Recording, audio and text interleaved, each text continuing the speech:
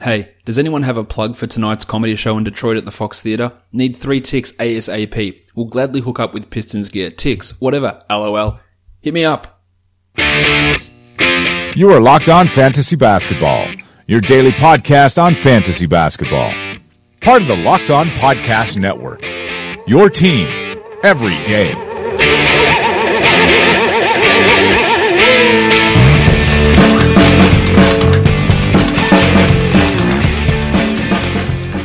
Hello and welcome to the Locked On Fantasy Basketball podcast brought to you by Basketball Monster. My name is Josh Lloyd and I am the lead fantasy analyst at basketballmonster.com, and you can find me as always on Twitter at redrock_bball. We're going to be recapping Sunday's games. In today's show, we're going to be previewing the week ahead, which for many of you is championship week. We're also going to be looking at Monday for DFS, and we're going to be shining that player spotlight on Shane Larkin of the Boston Celtics. So Michael Bolton, let's get to it. Let's get to it indeed. We've got a lot to cover. Also, congratulations to those of you in the Red Rock listener leagues who have won your championships. Our head-to-head leagues finished this week. There is no reason in any situation that any head-to-head fantasy league should go into April. I know that's the default, and I know Yahoo doesn't let you change it because Yahoo's the worst fantasy site that you can play on. I'm telling you now, the lack of customization and stuff like that really bothers me a lot. I know the interface is sexy, but the lack of customization is a real pain.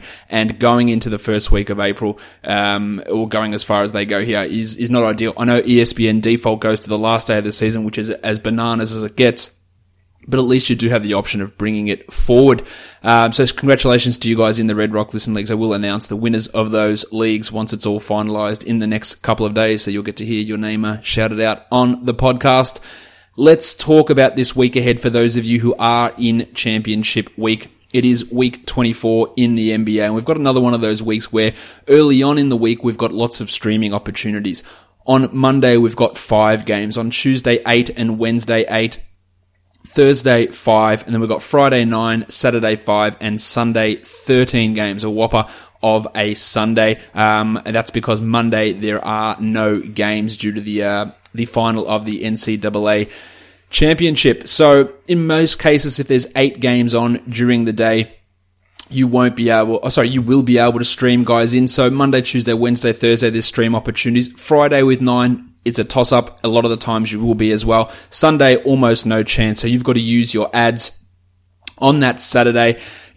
You might be able to do it on Sunday, but pretty much every team is playing on Sunday, so you'll be able to use your best players there. You want to try and maximize those games played earlier in the week without wasting every single ad, because you might need specific categories towards the end of the week to really round out your championship. If we have a look at how this all works in terms of maximizing players and looking at stream options on Monday, Tuesday, there's only one team with that back-to-back, and that's the Denver Nuggets. So you're looking at guys like Baby Neck Wilson Chandler if he's available, maybe Mason Plumlee if you're looking at some big man numbers. Most of the other Nuggets players will already be owned. Perhaps Devin Harris, who's been getting extra minutes with Gaz Harris out, so maybe you can look at Devin there. On Tuesday, Wednesday, we've got 4 teams with a back-to-back, the Mavericks, the Clippers, the Cavs, and the Blazers. There are options aplenty here. JJ Barea in Dallas, Dwight Powell. I'd say Nerlens Noel, but the word out of Dallas is that him and Salah Mejri are going to be alternating games. So you might be able to use Nerlens one day, but then he won't be there the next day. So that's really not taking advantage fully of a back-to-back. For the Clippers, we should be able to get Ty, the list manager, Wallace back from the G League now that the G League season is over. So getting him in the table, Montrezl Harrell, Milos Teodosic is another guy there. In Cleveland, there's Rocket Rodney Hood, Georgie Hill, Jordy Clarkson, Larry Nance, Kyle Korver, who hopefully is back from his brother's not hopefully for fantasy's sake. Of course, he needs to take all the time that he needs with his brother's funeral. And then in Portland, you're looking at guys like Al-Farouq Aminu. Sometimes it may be good, sometimes it may be shit. Mo Harkless, you're looking at Shabazz Napier, Eddie Davis perhaps also. Wednesday, Thursday, there are no back-to-backs, so no double stream option there, whereas Thursday, Saturday, which is the last one for the week, we're looking at the Pistons, the Warriors, the Kings, the Wizards, and the Heat. with that pseudo back-to-back, and there are plenty of options there. Kelly Oubre, Kelly Olynyk, Jim Johnson, Tyler Johnson, Skal Labissiere, Bogdan Bogdanovic, De'Aaron Fox, any of those guys. The Warriors players, Uncle P, Nick Young, if he isn't owned. Maybe a big man like JaVale McGee if you need some blocks. Kevon Looney, Jordy Bell. And the Pistons, Reggie Jackson might be available to use there after the few minutes he's been getting haven't quite been useful, but by that time he could be. Luki Kennard looks like a real sexy option at the end of the week. Perhaps it's Stan Johnson, perhaps it's Jim Ennis, but plenty of options to round out your week to try and bring home a fantasy championship. For those of you in weekly leagues, the Toronto Raptors play only 2 games, the only team with 2 games this week. So none of those guys are realistically any 12-team format going to be usable. Kyle Lowry, DeMar DeRozan, Ibaka, Valanciunas, none of these players are going to be useful. And in fact, the Raptors played Tuesday, then the next game is Saturday. So in a lot of those cases, that's 3 days in between. This is even for daily changes leagues. Maybe you have to drop Kyle Lowry. Maybe you drop DeMar DeRozan. You sure as shit drop Jonas Valanciunas and Serge Ibaka and any of these other Raptors guys, Freddie VanVleet, to get 3 days worth of an extra roster spot rather than holding them on for that one game against Boston on Saturday. We do have the majority of teams playing 4 games. The Pistons, the Mavericks, the Sixers, Warriors, Clippers, Hornets, Bucks, Kings, Bulls, Nuggets, Lakers, Suns, Cavs, Wizards, Blazers, Grizzlies, and Timberwolves all play 4 games this week. So majority of those players are going to start, or the players that you've got on your roster will be starting. The decisions you're going to have to make are with the 3-game teams, the Magic, the Heat, the Hawks, the Knicks, the Spurs, Pelicans, Thunder, Pacers, Jazz, Nets, Rockets, and Celtics. The Celtics have the toughest matchup, even though they do start the week against the Suns. They come up against the Jazz and the Raptors, some pretty tough defenses, while the Rockets and the Nets also have some tougher defenses to match up against, while the Magic, the Heat, and the Hawks have the easiest schedule of those 3-game teams. Of course, you can check all of this out on Basketball Monster with our weekly schedule analyzer, our weekly projections that takes into account back-to-backs and rests and home and road and opponent defense when trying to project out the performances of your players. But of course, plenty of stuff can change given rests and weird injuries and oddities that do go on at this time of the year, in particular across the NBA. Let's have a look now at the weekend recap for some teams that we aren't going to really touch on too much in today's show. We will start by looking at the New Orleans Pelicans. Where are we? Yep, the Pelicans team who played over the weekend. Interestingly here, there was the play of Cheick Diallo, 26 minutes. They did move Emeka Okafor to the bench and started Darius Miller. That was with Nikola Mirotic out, but it doesn't really matter because Mirotic wasn't starting. So it was an interesting change. Okafor played only 8 minutes while Diallo played 26 and had 15 and 9 with a steal and a block. If that keeps up, and that trend has been happening, I think once out of the last 5 games, Diallo's played more than once in the last 5 games, Okafor has played more than Diallo. So that should be setting off your spidey senses that Cheick is really working his way into a solid role. And 26 minutes, 15 and 9, a steal and a block is absolutely 12-team value. If Mirotic is there, he probably doesn't play 26 minutes, but in 22 minutes, there is some short-term value there for a guy like Cheick Diallo. Not a lot else to talk about. Rajon Rondo was out over the weekend. He should be back for their next game, though, apparently. On the Dallas Mavericks, we had Dennis Smith Jr. return. Nerlens Noel was awesome, 10 and 12 with 4 steals and a block. But as I said, the up and down nature of is he going to play, is he not, makes him not a guy that you can necessarily just go, bang, I'm locking him in and holding on to him. I don't think that's the best way to go. Doug McDermott scored well. We can't rely upon that, obviously. And if you are ready to lose field goal percentage or but you punt that category. Dennis Smith, if he's on the wire, you absolutely need to go and grab him. Dwight Powell's minutes have dipped, so he is far from a must-own player at this point in the season. The Orlando Magic, it doesn't appear like we're going to be getting Evan Fournier back anytime soon. John Isaac and John Simmons also didn't play across the weekend, so we finally got good Mario Hezonja back. He was really fantastic, 14, 8 and 4, 4 steals and 2 blocks, and while Simmons, Fournier and Isaac are out, he does have some value, but this is the first game he's really shown it in the last 2 weeks. Augustine needs to be owned, while Shelvin Mack also is getting a boost in that sort of circumstance. The last team we want to talk about is the Chicago Bulls. No Chris Dunn, Lauri Markkanen played 1 game and then sat out the next one. No Zach LaVine. I don't think LaVine's going to be coming back. So Denzel the Hammer Valentine played really well. 19, 4 and 3. average across the two games the Bulls played. He's getting steals, he's hitting threes. He can be a little bit touch and go, but as long as Levine is out, and to a lesser extent Dunn, he is going to be a relatively solid option. Cam Payne also, as long as Dunn is out, has value. While we saw an oddity with Chicago, they started a game with Lopez and Holiday both starting. Neither played large minutes, and Chris Felicio is a sneaky back end big man, given he's just consistently putting up some numbers, but that should dip when Markkanen returns, and although it may not, although that would force a little bit more of Noel Vonleh across to center, taking maybe 2 or 3 minutes off the top of what Chris Felicio has been putting out there, which has been, as I said, relatively impressive. Let's go on to the action from Sunday now. We'll go to the monstrous line of the night, and it's Terry Rozier of the Boston Celtics. 33, 5 and 3 for Rozier.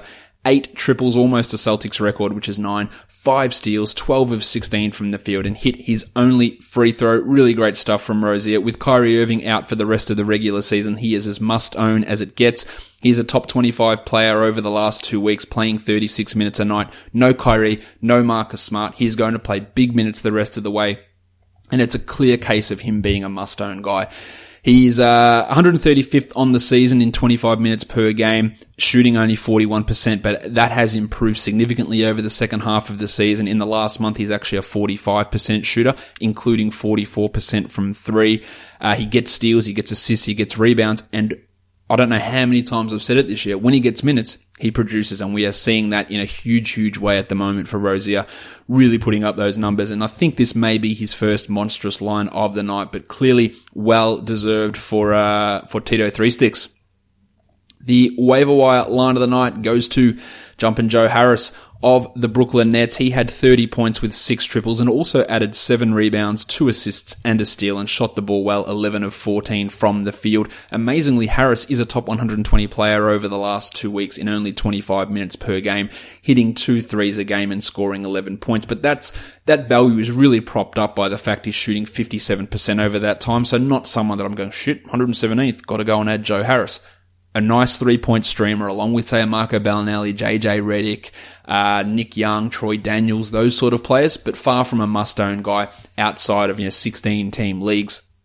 The Nets, weirdly, at this point of the year, have shortened their rotation. Nick Stauskas is not playing. Quincy Ace is out of the rotation, and that's allowing his minutes to be bumped up a little bit. And when the Nets play on low-volume days, which, do they actually do that? Yeah, they've got 2 quality games next week, so you might be able to stream him in and get some value there, get some points, get some threes, but he's far from a must-own guy, but definitely a name to remember as the Nets have gone shorter in their rotation. The young gun of the night is the artist formerly known as Taurean Prince. Prince has been ludicrous recently, 28 and 6 with 3 triples, 2 assists and 2 steals on 11 of 18 shooting. He is over the last month a top 20 player. I can't believe it. And I think the best thing about looking at that is he's doing it shooting 43%. So it's not this Joe Harris situation of 57% shooting, really bumping his numbers up. His usage is way up to 25% compared to a 21% usage on the year as a whole. Kent Bazemore being out is helping him, but the steals are there. He's getting you almost 3 assists per game, which is, I think, an underrated part of his game. Hitting 3.5 triples, almost averaging 20 points per game. He has been a completely frustrating player this year. I banged on about him, saying you had to hold for so long, and then eventually he just fell apart. The minutes weren't there, and nothing was going right for him in this stage through, I think, early January. And they said, look, if you want to cut, you can, but I don't think his minutes are going to go anywhere really long term. And then since then, he has been, absolutely ridiculous, and he's a top 80 player on the season and coming good really at the right time of the year, putting up some absolutely fantastic performances, and it doesn't look like it's going to end anytime soon. The dud of the night, Carmelo Anthony was just shitful in this game for the Thunder, turning the ball over, missing a late shot. Billy Donovan, I don't know. I have worries about what Billy Donovan can do as a coach. He's very much a going reputation sort of a thing. We've heard it so many times. Melo would be better off the bench, but he refuses to do it. And even today, Jeremy Grant clearly outplayed Carmelo Anthony. He had an absolute stinker, and Donovan was out there, Melo's been a great scorer in this league and made big shots. Cool. That's fine. Michael Jordan also has been a great scorer in this league and made big shots.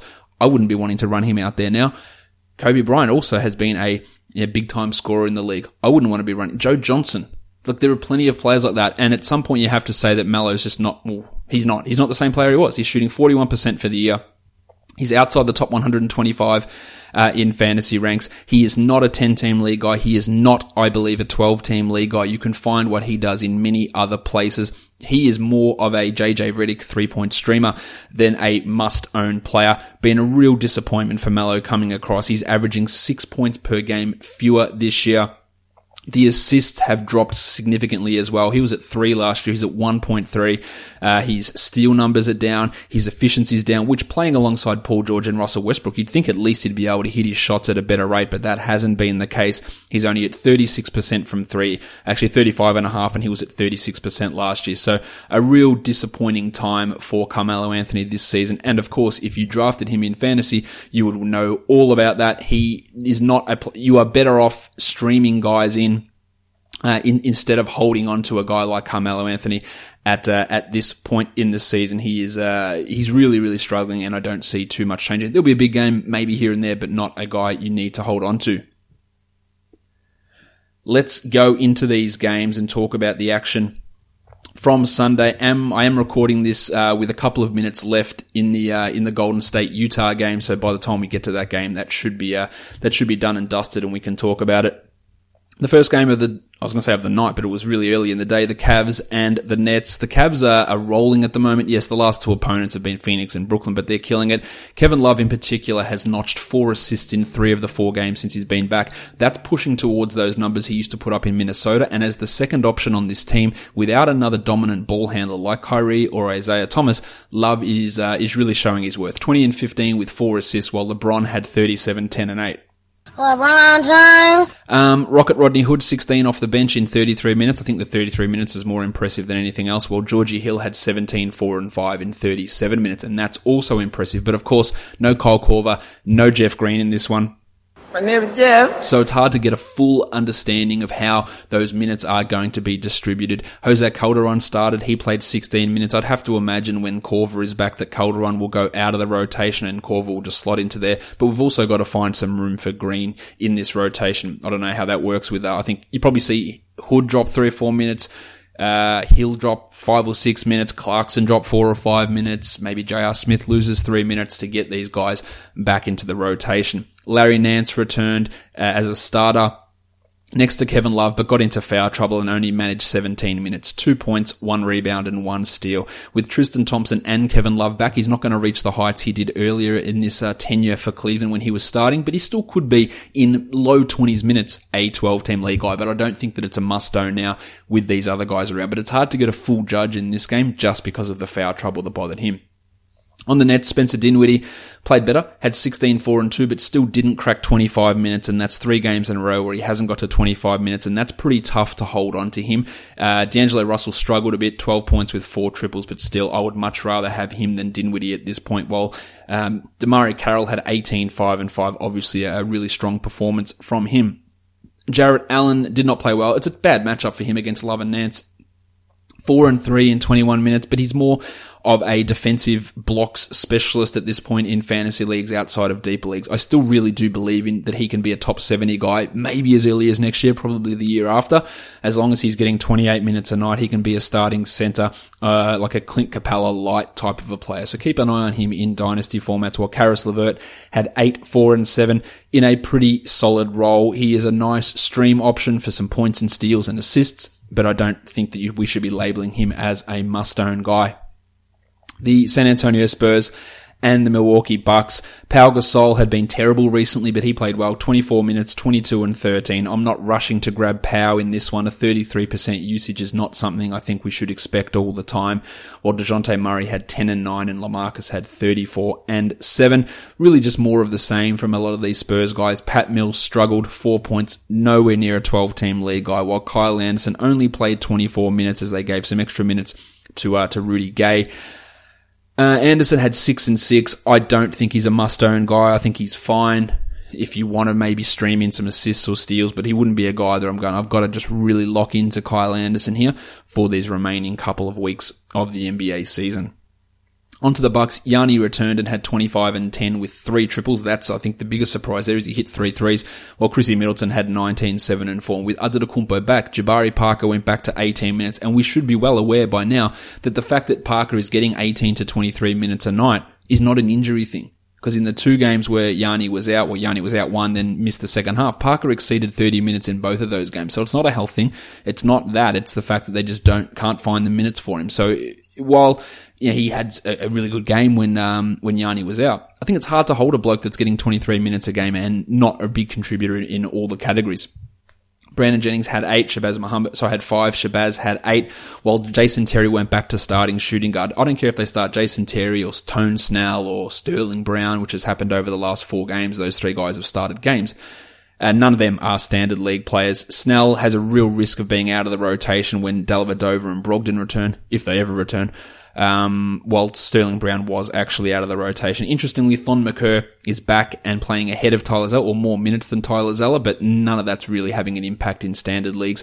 While Johnny Henson, the Muppet, had 10, 6 and 4 with 3 blocks. Really a strong blocks option, and the minutes are up at the moment under Joe Prunty. Let's see if that remains, but the 3 center rotation always makes you a little bit nervous about that. The Miami Heat and the Indiana Pacers still no Hassan Whiteside. So Olynyk had 12, 9 and 9 with 3 steals in the overtime game in 32 minutes. Shot poorly, but just racks up numbers continually. The assists are absolutely flummoxing from him. He just continues to rack them up at a high rate. While Tyler Johnson had 19, 3 and 4 with 5 triples. 70% shooting, which allowed him to play extra time and have these bigger numbers, but he's been up and down, and I wouldn't be rushing to grab him. Dwayne Wade was also good, 13, 4 and 7 with 2 blocks. That's nice numbers from Wade, but really a 14 to 16 team league guy. While Bam Adebayo had probably his best game without Whiteside, 14 and 5, but only the 21 minutes. Wasn't a good Joshie Richardson game, still needs to be owned, while Jim Johnson had 15 and 9. Shot poorly from the line, but that's still good enough, at least until Whiteside returns. And when Whiteside returns, Johnson and Olynyk are likely to cop a hit, but I could see for the first 2 or 3 games there, Olynyk exceeding the playing time of Whiteside as he returns from this hip thing, and I think that Hassan misses at least another 1 or 2, but that's pure speculation on my behalf. For the Pacers, Domantas Sabonis looked like he was set to return and then sprained his ankle again in warm-ups. It doesn't appear too serious. They said he should return at some point on the upcoming 4-game road trip. But that doesn't look great, obviously. But with him out, it means Thad Young gets extra run. He had 22 and 9 with 5 steals and 3 blocks, really filling it up defensively, and he should be owned. While Miles Turner, he struggled, but he got the 32 minutes. 7 points on 1 of 8 shooting, 8 boards, 4 assists and 2 blocks. If those shots just fell in, everything would be looking a lot sexier with that line. But of course, he still needs to be owned. While Bojan Bogdanovic, 2 hot games in a row, 18 and 8. We know how quickly it can turn. We know how bad it can get for Bogdanovic. But as a points and threes guy, he's useful while he's shooting like this. And then when he goes 1 of 9, you go, well, you know what? I knew that was coming. Daz Collison was okay, as was Corey Joseph with 9, 10 and 7. But I wouldn't be buying too much into that sort of a performance from Joseph. The Clippers and the Raptors, big win for the Clippers here. Lou Williams was really good, 26, 2 and 7 with the 111. As I said before, the list manager Ty Wallace should be back for this team for their next game, and the Rooster Danilo Gallinari is also a chance to return. So some things will change with Sindarius Thornwell's minutes, Sammy Decker, he'll likely be out of the rotation, and Wes Johnson, who started here and did what he does. Steal, block, 3 triples, but he could very well see his playing time cut to almost nothing. Austin Rivers still available in leagues. He's 11, 1 and 4 with 4 steals. He should be owned. While Miloš Teodosic has now played 30 plus minutes in 2 consecutive games. He had 15 and 4, only 1 assist. He's more of an assist and threes streamer than a must own guy. While the table Montrezl Harrell just continues to put up high usage, high efficiency, 19 points in 19 minutes with 6 rebounds. Very little else, and he will cost you some free throws. He was 1 of 2 here. That can be a real negative. But if you need that short-term points, rebounds, field goal percentage boost, Harrell is one of the best ones out there to do that for you. Onto the Raptors, Jonas Valanciunas, only 20 minutes for JV, had some foul trouble, but 16 and 10 and a 111. He is producing at an elite rate in limited minutes. Lowry and DeRozan both struggled their way through, while Freddie VanVleet had 16 points with 2 assists in 22 minutes. A strong game from VanVleet, but as I said before, after Tuesday, they don't play again till Saturday. So these guys like Valanciunas, VanVleet, Ibaka, DeLon Wright, if you're owning any of those guys, they can probably be dropped in that situation. Serge Ibaka went for 30 minutes for the second consecutive game, 12 and 8. He is not going to remain a must-own guy, and he's not a weekly league start for this week. The Boston Celtics and the Sacramento Kings. Jaylen Brown returned from his concussion, 19 and 2 with a 111. If he was dropped, yeah, of course you go and add him. While Al Horford, a lot of people were dropping Al Horford. He had 14, 5 and 8 with a block and a 3 in 32 minutes. All it needed was the field goal percentage to turn around, and it did here, and that's a really sexy line from Horford. Of course, if he was dropped, you add him immediately. With the return of Jaylen Brown, Jason Tatum's minutes did go down 28 minutes. That's back to what he was getting before all those injuries struck. You still want to hold him, but let's monitor how that goes. There was also no Marcus Morris in this game, so how he impacts Tatum's minutes is going to be very interesting. While Greg Monroe, who'd been killing it, he was shit. 4 points in 2 of 10 shooting with 8 rebounds, but he's still providing good enough value where you can consider him even a 12-team league guy. Probably more 14 though. No Zach Randolph or Garrett Temple. Budrick Hield dropped 21 and 6 with 3 steals. He is playing really strong at the moment. He's a guy to own. I'd even probably own him at the moment over Bogdan Bogdanovic and over De'Aaron Fox. Those guys are up and down, and they're very much borderline players, and a lot of the time I'd rather have that spot for streaming. Whereas Skal Labissiere had 14 and 5. 30 minutes for Skal, but of course, when Randolph returns from his illness, what are they going to do with Skal? No doubt they'll drop him back to 24 minutes and really eliminate his value. So while Randolph is out, there is value for Skal, but I just don't see it being a long-term thing, given how it's been run all season here in Sacramento. The New York Knicks, they finally did it. They started Frank Ntilikina and played him 21 minutes while they gave Courtney Lee 27 off the bench. Just complete frustration again, playing Frank out of position. He wasn't very good, I'll grant you that, and the Knicks got the win, but still, the nonsense of what they do is always there. Interestingly, they moved Manny Mudiay to the bench and started Trey Burke, and Mudiay was more successful off the bench, 11, 6, and 7. I wouldn't buy that because he's not going to be a 50% shooter, and he's not going to be as energetic as he was in this game. While Trey Burke had 19, 2, and 3 with 3 steals and shot the ball. He continues to shoot the ball really well this year, Trey Burke, something I never expected to say. He's an okay 12-team league ad, but far from a priority player. The Cock Monster was also out of this one with a hip injury, so that meant that Luke Cornett played 19 minutes. Just watch that situation, because if O'Quinn misses again, then Cornett is someone that can be a deeper league streamer guy. But if Kyle plays, then Luke may go back to the G League, and they might bring Isaiah Hicks back up to play some of those minutes. On to the Wizards. Still no John Wall, of course. Satoransky had 9, 4, and 10 with 3 steals and a block. He's not an auto drop, because I think he'll still play 28, 27 minutes while Wall gets into the action with his get his fitness back up. Markieff had 13 and 4 with 3 blocks, and he should be owned. While Kelly Oubre, it wasn't a great shooting night for Oubre, just 1 of 3 from the line and 6 of 14 from the field for 13 and 5. But he is one of the best steals and points 12-team league streamers without being a must-own guy. Brad Beal also just horrendous from the field, 29% for 14 points, while Mike Scott did his little bit in 26 minutes, while Jan Mahinmi and Marcin Gortat both struggled in a big way. The next game we look at, the Portland Trailblazers and the Oklahoma City Thunder.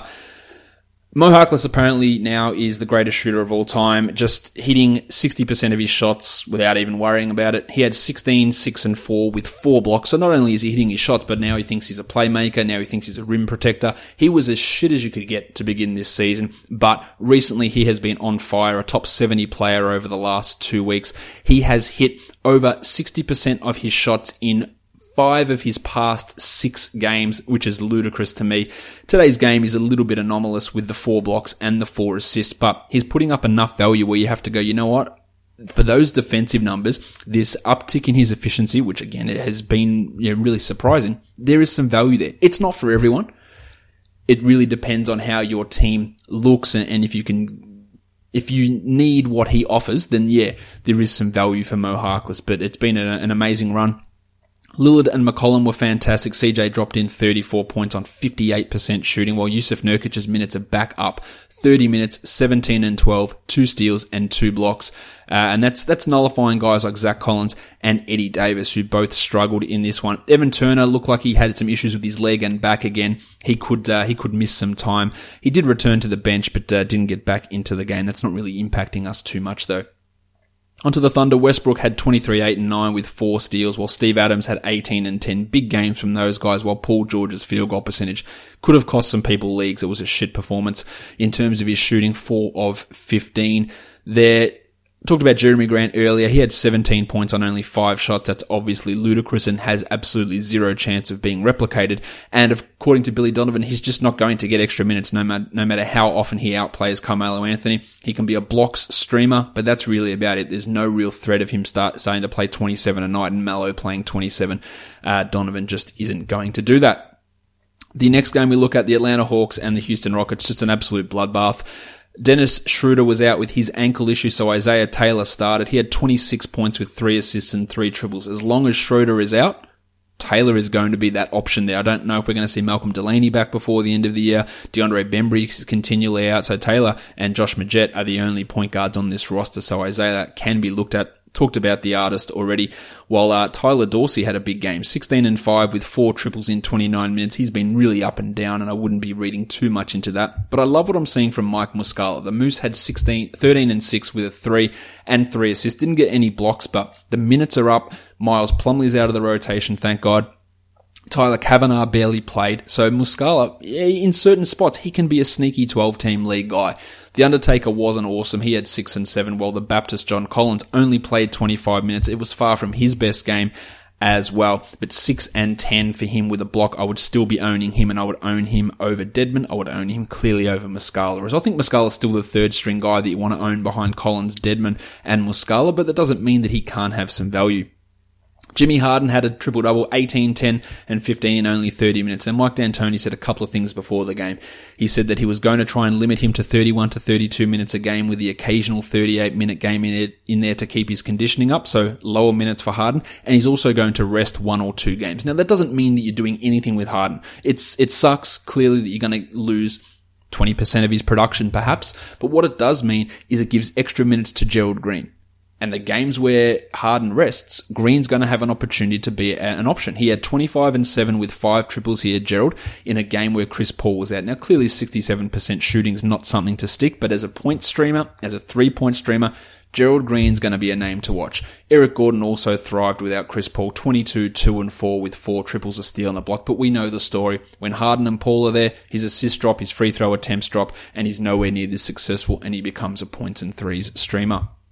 Luke Marmute is likely out one more game, while Chris Paul will return next game, as will Ryan Anderson, most likely. Anderson, again, really just a 3-point streamer, while Clint Capella had 14 and 8 with 2 steals and 2 blocks. Another strong performance from him. All right, let's refresh this box score to see how things are looking with the Warriors and the Jazz have finished. Perfect timing for that game. Let's have a look at that.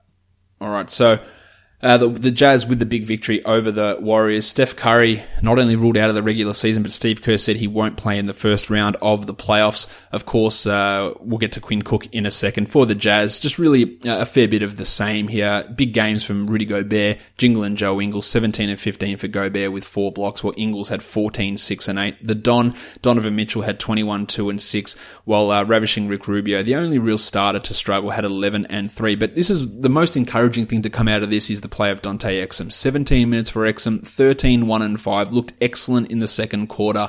And that should be giving some hope. Now he's heading into his restricted free agency season. What will they do with him? I'm almost certain that they will retain him. Now, whether he becomes a starter next year or the year after, or they just continually play him in a 24-minute hybrid backup role behind and use a Mitchell Exum Rubio backcourt, which I think is probably more likely for next year. But Exum has been, preseason, summer league, and these games now. He's shown that perhaps he can be a fantasy contributor. So he's a name to watch in the deeper dynasty leagues. Derek Favors had been playing well, but didn't do too much here. 10 and 8, really just a borderline 12-team league guy. But this game was a blowout in the end. On to the Warriors. Quinny Cook had 17, 4 and 8 with a 111. He is a must-own player at this point. Klay Thompson, likely back maybe at the end of this week while Kevin Durant's a chance to return earlier in the week, but we don't know at this point. Kevon Looney continues to impress. 6 and 5 for Kevon, 2 steals and 2 blocks. And I wouldn't be shocked if he went to a team that needs a power forward if he was a top 150 player next year. That's a lot of ifs and a lot of situations that need to happen, but he's been super impressive, especially with his shot blocking. Steve Kerr said that Andre Iguodala and Sean Livingston are going to have their minutes monitored and limited for the rest of the year. Iguodala played only 19 minutes here. We're not really looking to grab him anywhere. Well, Paddy McCaw played 34 and Uncle P, Nick Young, played 38. Neither of those guys did a huge amount. Young is more of a points and threes guy until Klay returns, far from what I would call a 100% must-own guy, whereas McCaw is still more of that deeper league guy. There was no Draymond, no Durant, no Klay, no Steph in this game. Draymond should be back next game. And again, Durant has an opportunity to return. We also had JaVale McGee starting 8 and 9 with 2 blocks. That's obviously really useful. Those 2 blocks, those 9 rebounds, but we have no guarantee that he will continue to start. Perhaps this was a Rudy Gobert matchup thing for JaVale. But look, just keep an eye on that. There can be some block value that comes out of him. All right. That does it for all of the action from Sunday's game. We will now go and look at the player spotlight, where we're going to head to Boston, and then we're going to preview the action for Monday for DFS. All right, let's go to Boston and let's look at the player spotlight. And today's player spotlight is Shane Larkin of those Boston Celtics. Now, as I talked about with Terry Rozier earlier, there's plenty of minutes available in this backcourt for Larkin with the Celtics. He is averaging 26 minutes over the last 3 games. In fact, against Portland a couple of days ago, he played 34 minutes there. Now, this is not super spectacular by any means what he's doing, but he is a top 160 player over the last 2 weeks and top 130 over the last week, which coincidentally, or perhaps not coincidentally, it's a better rank than where Carmelo Anthony lies. In his last 3 games, Larkin is averaging 4 assists per game. Now, he can be a pretty good steals guy, and over the last 2 years, he's averaged 1.2 steals in under 25 minutes per game. He's nowhere near that this season, but he can get better in that area. So he can be a threes guy, he can be an assists guy, he can be a steals guy, and recently his field goal percentage is well up, and he hasn't missed a free throw. Granted, he hasn't taken many, but in the last 22 games, he has not missed a free throw. So there's some value there. It doesn't get to the line all that much, but if you're going 100% on almost 2 attempts per game, that can have some sort of an influence across 3 or 4 games. That's a perfect 8 out of 8, maybe 7 out of 8, but you could expect 8 out of 8. If he hasn't missed a bloody shot in 3 months, you've got a fair degree of certainty in what he's going to do. He is a guy that's bounced around. He played in Dallas, played in New York, played in Brooklyn, and he's a player that I've liked through all these stops. I thought he could be interesting in terms of his ability to get assists and get steals in fantasy leagues. It hasn't necessarily come to fruition always, but last year in 22 minutes per game, playing for Brooklyn, he was the 165th ranked player. He was 200th the year before playing for New York. I just don't ever see him becoming a starting point guard in the NBA, which is what he would need to do to become... Sorry, not last year for Brooklyn. I meant 2 years ago, because he didn't play in the NBA last year. I don't ever see him becoming a full-time starting point guard in the NBA. Defensively, he's strong. Shooting still needs a little bit of work, but I do like what he can bring. He's not a player that's been a significant positive player on the court. As throughout his career, he's had 1 positive year. That first year in Dallas, and the last 3 seasons he's played in the NBA have been marginal negatives. He's 3.6 points worse off with him on the court this season, the Celtics are, as opposed to when he's on the bench. And negative box score plus minus every year in his career, has never posted a positive or an above average win share number, never posted an above average true shooting or PER. So none of the advanced stats at the age of 25. Really like Larkin. He can be that guy, especially when this opportunity's opened up for him in Boston, that can have some 12-team value. But if we're looking at him long term, I think his best position or role is going to be backup point guard on a bad team, third or fourth string point guard on a good team. Now, if he was in Golden State with the situation here, he may be in line for what Quinn Cook's doing and being really valuable. And he's showing what he can do in this role for Boston. And this is the perfect role for him, but expanding his role upon this, he's never going to be a high usage, high efficiency sort of player. This is sort of who he is. Look for someone over the last 10 games of the season, 9 games of the season, to provide you with some assists, maybe 3 a game, maybe 4 a game, maybe a steal a game, and give you 1 to 1.5 threes a game. That can be valuable for the rest of this season. But from here on out, I'm not really sure that I see a huge role for him in the NBA. So dynasty-wise, not a massive amount to look for Shane Larkin, even though I do think that he's a player that I do like watching, and I've liked seeing him over the past couple of years. I'm just not super sold on his value as we move forward. Let's now look at the games for Monday in the NBA. We've only got 5 games up on the slate. So again, at this time of the year, remember that we're trying to limit our DFS exposure because bullshit happens all over the place, especially on a 5-game slate. There's a ton of variance. The first game we look at is Denver at Philadelphia. The Sixers have been crushing people. They are favored by 5.5, and the total is 223.5 points here. Point guards. The Blue Arrow, 7,500 for Jamal Murray. He's been playing some pretty big minutes with Gaz Harris out. So I think that you can look at him and go, 40 points is not a big stretch for him to get to. I think he can do that, but I wouldn't be locking him in as a cash guy or anything along those lines. TJ McConnell, no interest there. At shooting guard, Farton Will Barton. I really like this. 7,100 for him. He's averaging 42 over the last 3. Big minutes. Playing pretty well at the moment, contributing in multiple categories, which should allow him to exceed that 35-point mark pretty comfortably. So I like him. JJ Redick, no interest whatsoever. Same with Marco Bellinelli. Whereas Devin Harris, the minutes have been up. He's averaging 27 over his last 3 with Gary Harris out. But I'm not sure that there's any real upside in using Devin. At small forward, we've got Bob Covett, 5,900, a strong game from him last time out against Minnesota, 37 points in 28 minutes, but we're really looking at him as a tournament guy. Same with Baby Neck Wilson Chandler, who's up to 6,000. I would take Covington over him every day of the week in a tournament, but Chandler's shown some big games, but he also has a little bit of shit the beddiness, if that is actually a word, which of course it's not.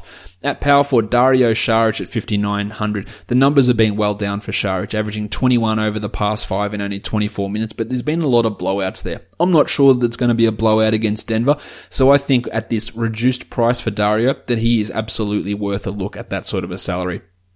Ilyasova, Plumlee, no. Benny Simmons at 9,800, a really positive matchup for Simmons against Jamal Murray. He is putting up triple doubles almost every time he's out there, but that price is fairly expensive, and I think it's more of a tournament play rather than a cash one. Paulie Millsap at 7,000 also. I'm not really all that keen on that one. Nick Jokic, 9,500 for Jokic. Look, just giving you 40, 45 almost every night, which is a pretty good floor for cash, plus the clear 70, 75 point upside. So I think he's worthwhile in both formats. Well, Joel Embiid is coming in at 10,300. The minutes have been reduced lately. He's averaging only 25 over his last 5. That's not an Embiid thing. That's a Sixers thing because of how comfortable they've been winning these games. But that also makes it hard to use him in cash when we know that as soon as a game gets out of hand, they're going to pull him out and limit what he can do. So that makes it hard to roster him in any cash lineup. On DraftKings, the Blue Arrows at 73, I like that. Now, Embiid at 9.4 is way sexier on DraftKings. It's still probably lean more tournament, but if you think this game is going to be close, then you look at that as cash value. I think Jokic, I think Simmons, Barton, and Saric all have cash value on DraftKings as well. While Paulie Millsap, the price at 6,100 does make him fairly appealing. I still wouldn't be locking him in as a must roster player or anything along those lines. Let's go to the next one now. We're going to talk the New York Knicks and the Charlotte Hornets. The Hornets are favored by 11.5. The total is 223. Kemba Walker's coming off an absolute monster of a game last time out. We don't know if Kyle O'Quinn is going to play. We don't know if Nick Batum is going to play. Obviously, if Batum is out, we're looking at Jez Lamb. If O'Quinn is out, it boosts the value of Kanter and it ups the appeal of Luke Cornett in tournaments. I would imagine that Trey Burke and Frankie Ntilikina will start again. So Burke at 4,900. I think that's a fairly strong cash option here. Whereas Walker at 8,600, just putting up numbers fairly consistently most games. But that price is pretty high. If you can find the right guys to go around him in cash, fine. I just don't think it's going to be that easy at that sort of a price. So I'd look at him as more of a tournament guy. Ntilikina at 3,500 is a GPP sort of a guy, but not really a must roster guy or anything along those lines. While Moutier played well today, clearly. But I don't think we should be expecting that off the bench again. Timmy Hardaway had 6,100.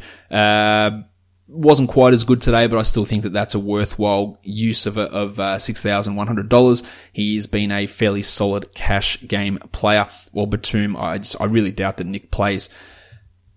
Malik Monk at 4,200. Nah, no interest there. At small forward, Kid Gilchrist, nope. Troy Williams, nope. Michael Beasley at 5,800. I think that's a strong tournament play, but I don't want anything to do in cash. Or Jez Lamb's at 7,000. Even if Batum is out, I think 7,000 is a ludicrous price for Jeremy Lamb. He's more of a 6,000, 6,200 sort of a guy. At 7,000, I just think there is absolutely no winning with that price. Marvin Williams at power forward, 4,200, just as unexciting an option as you can get, so no thanks. While Frank the Tank Kaminsky at 4,700. Cody Zeller is out, so Frank at 4,700. There is some GPP upside there, but really not a massive amount, not enough to get me interested. While Cornette, as I mentioned, a minimum salary player who can give you 24, 25 points if O'Quinn is missing. Speaking of O'Quinn, he's at $5,000. If he plays, it is a really good matchup for him. He could be a tournament guy, but nothing more. While Bill Hernangomez at 39. There is still Dwight Howard around. If you want to believe in revenge games, of course, this is Hernangomez's former team.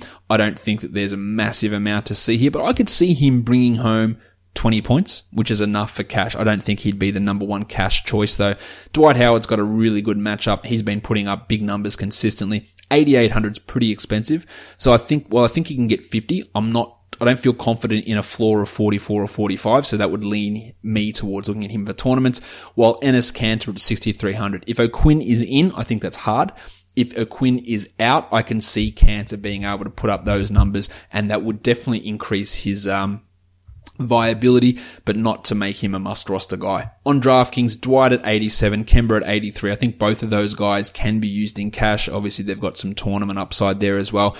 And Trey Burke at 4,800 is in a pretty strong spot. The same stuff applies to Beasley and Kanter, with Beasley being a tournament guy and Kanter being that player that if O'Quinn is missing, then you can look to use him in that spot. Ntilikina, 3,700, maybe in a tournament, but again, he's just not a high producer of fantasy stats majority of the time. The next game up, we're looking at the Los Angeles Lakers and the Detroit Pistons. Brandon Ingram is doubtful while Stan Johnson is questionable. The Pistons are favored by 4.5 and the total is 215 points in this one. It's been just monster minutes for these Lakers players continuously. I know Nate Duncan had a tweet saying it was ludicrous and people, well, what do you expect them to do? They only had 8 players available. That's because they sent all their guys to the G League. Thomas Bryant was in the G League. Alex Caruso was in the G League. They didn't need to send those guys to the G League to begin with. And second of all, they didn't need to play Travis Ware 17 minutes or Tyler Ennis 17 minutes. Could have played them 26 each instead of playing 45 minutes for their young players who they hope don't get injured seriously. At point guard, Lonzo Ball's at 8,300. He is putting up numbers despite really not being able to hit any shots. So if the shots actually fall, he does have a 50-point upside here, which makes him an interesting tournament guy, but I wouldn't want to use it for cash. While Reggie Jackson at 4,500 played better last game. 22 minutes, 18 points, but it's not enough at that sort of a salary. Come in at 3,900 and I'd be all about it, but at 4,500, I don't see it. Tyler Ennis, I just don't see the minutes being high enough. At shooting guard, KCP's at 6,100. They're going to just bludgeon him with minutes. I like using him in this matchup, while Luki Kennard at 46 has been excellent, averaging 30 over the last 3. With Stan Johnson in doubt, I don't think that that's wrong to use Kennard here. If Johnson's out, I think he becomes a strong cash play. At small forward, Reggie Bullock's at 4,900. Just doesn't have the variance to his game to really give him massive upside. So I don't really like using him. Johnson and Ennis, that's Jim Ennis, very little to like there. At power forward, love Randall at 7,900. Love the future MVP Kyle Kuzma at 6,600. Both of those are cash and tournament options, I believe. While Blakey Griffin at 8,800.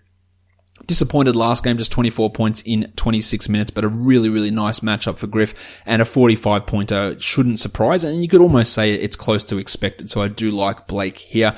Travis Ware and Tone Tolliver. Tone Tolliver played well last game, 37 points for the Pistons at 4,100. The minutes are up for him, the production is up. He could be your tournament guy in a multi-lineup setting. At center, Brookie Lopez is at 6,400. Wasn't great last game, but has been playing well. 33 average over his last 5. I think he is a decent tournament guy. He has played well against Andre Drummond in the past.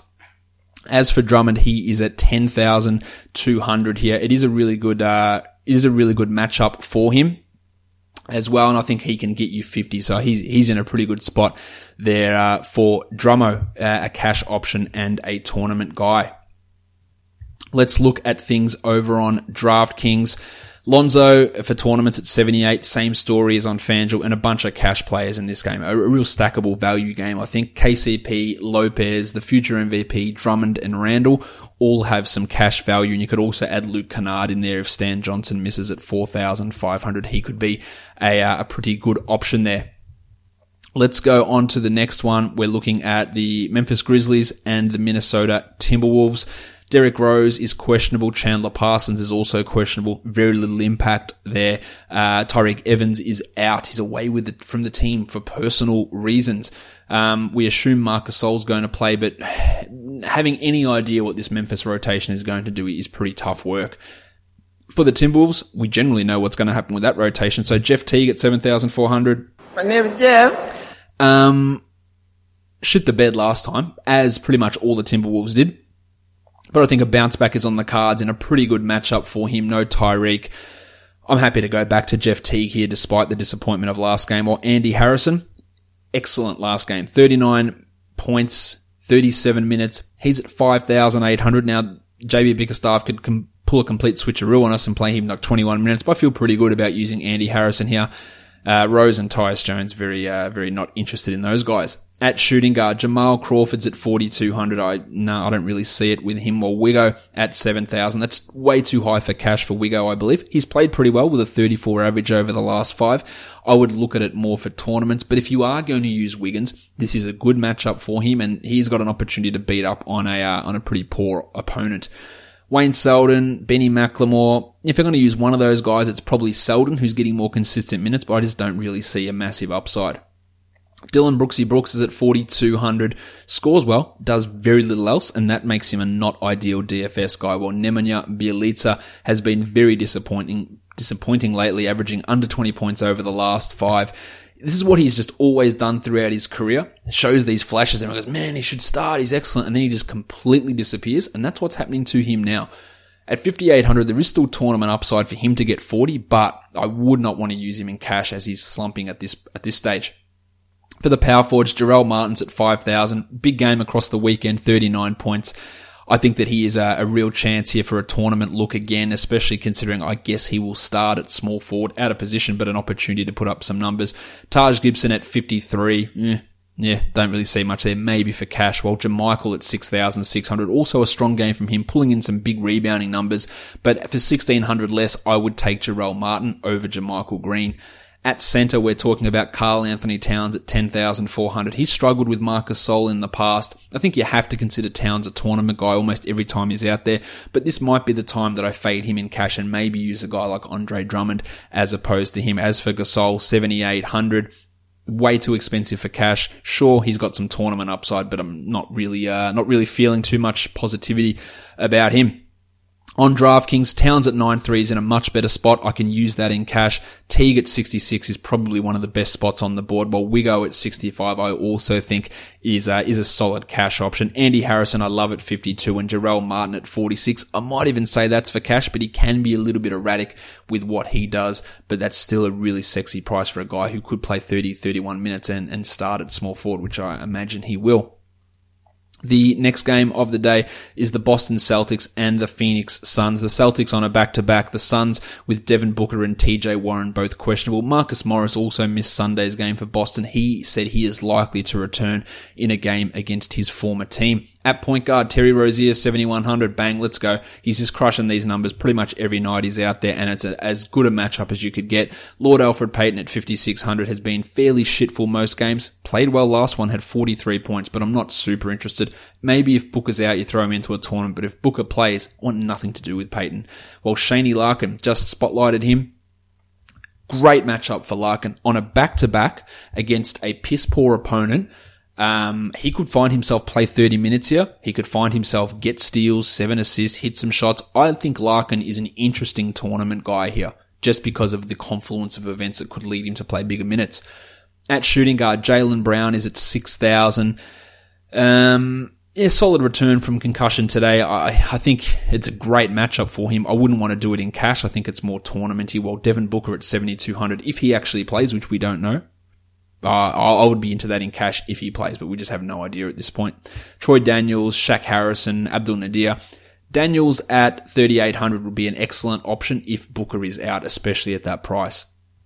Joshy Jackson's at 7,200 tournament, but if TJ Warren's out, cash. I like it a lot for cash if Warren is out, whereas Warren at 6,500, I won't do anything with that. Well, Jace Tatum at 6,600, I think that's too expensive with the return of Brown and the likely return of Marcus Morris. I don't think you could do it in cash, despite how good this matchup is. Marquise Chris at 4,400. Will he start again? Maybe. Can he drop 30? Sure. Can he drop 10? Absolutely. So we're looking at him as a tournament option, but I'm more into him in tournaments in this game than I have been in the past. Dragan Bender, no interest. While Marcus Morris at 5,700. Morris has been exceeding that value pretty consistently. But with the return of Brown, it does cut a little bit of his playing time out. But at 5,700, I could definitely see using it in cash. I'd probably lean more towards tournaments, but the matchup and the way he's been playing, there is something there for Marcus.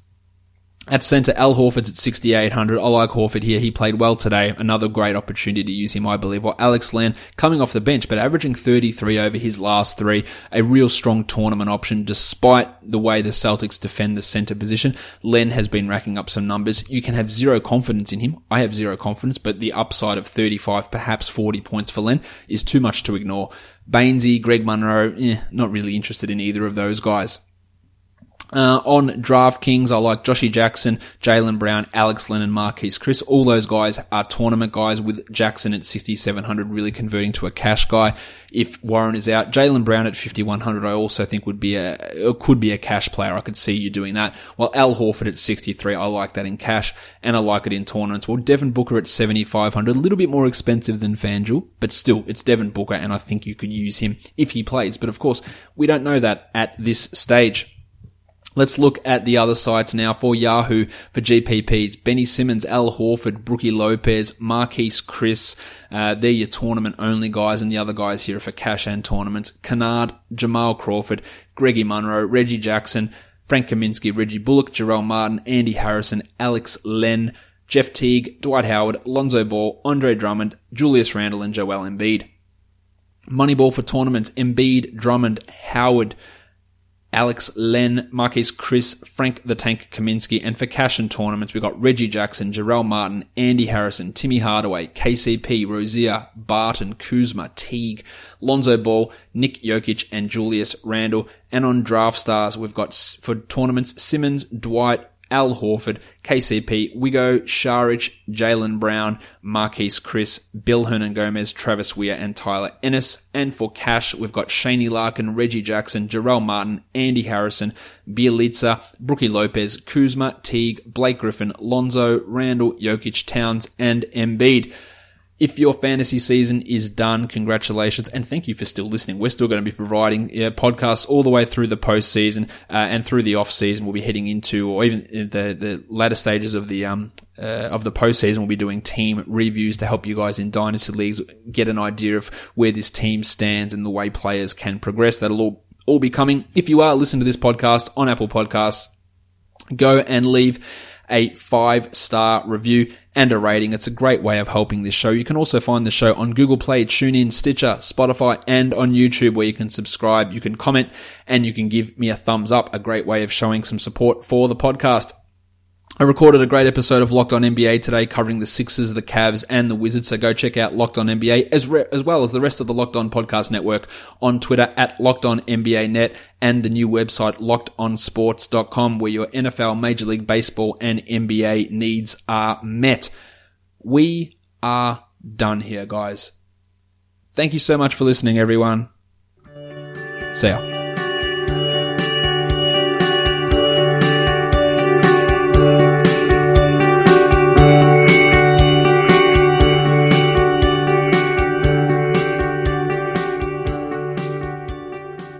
Anthony Tolliver.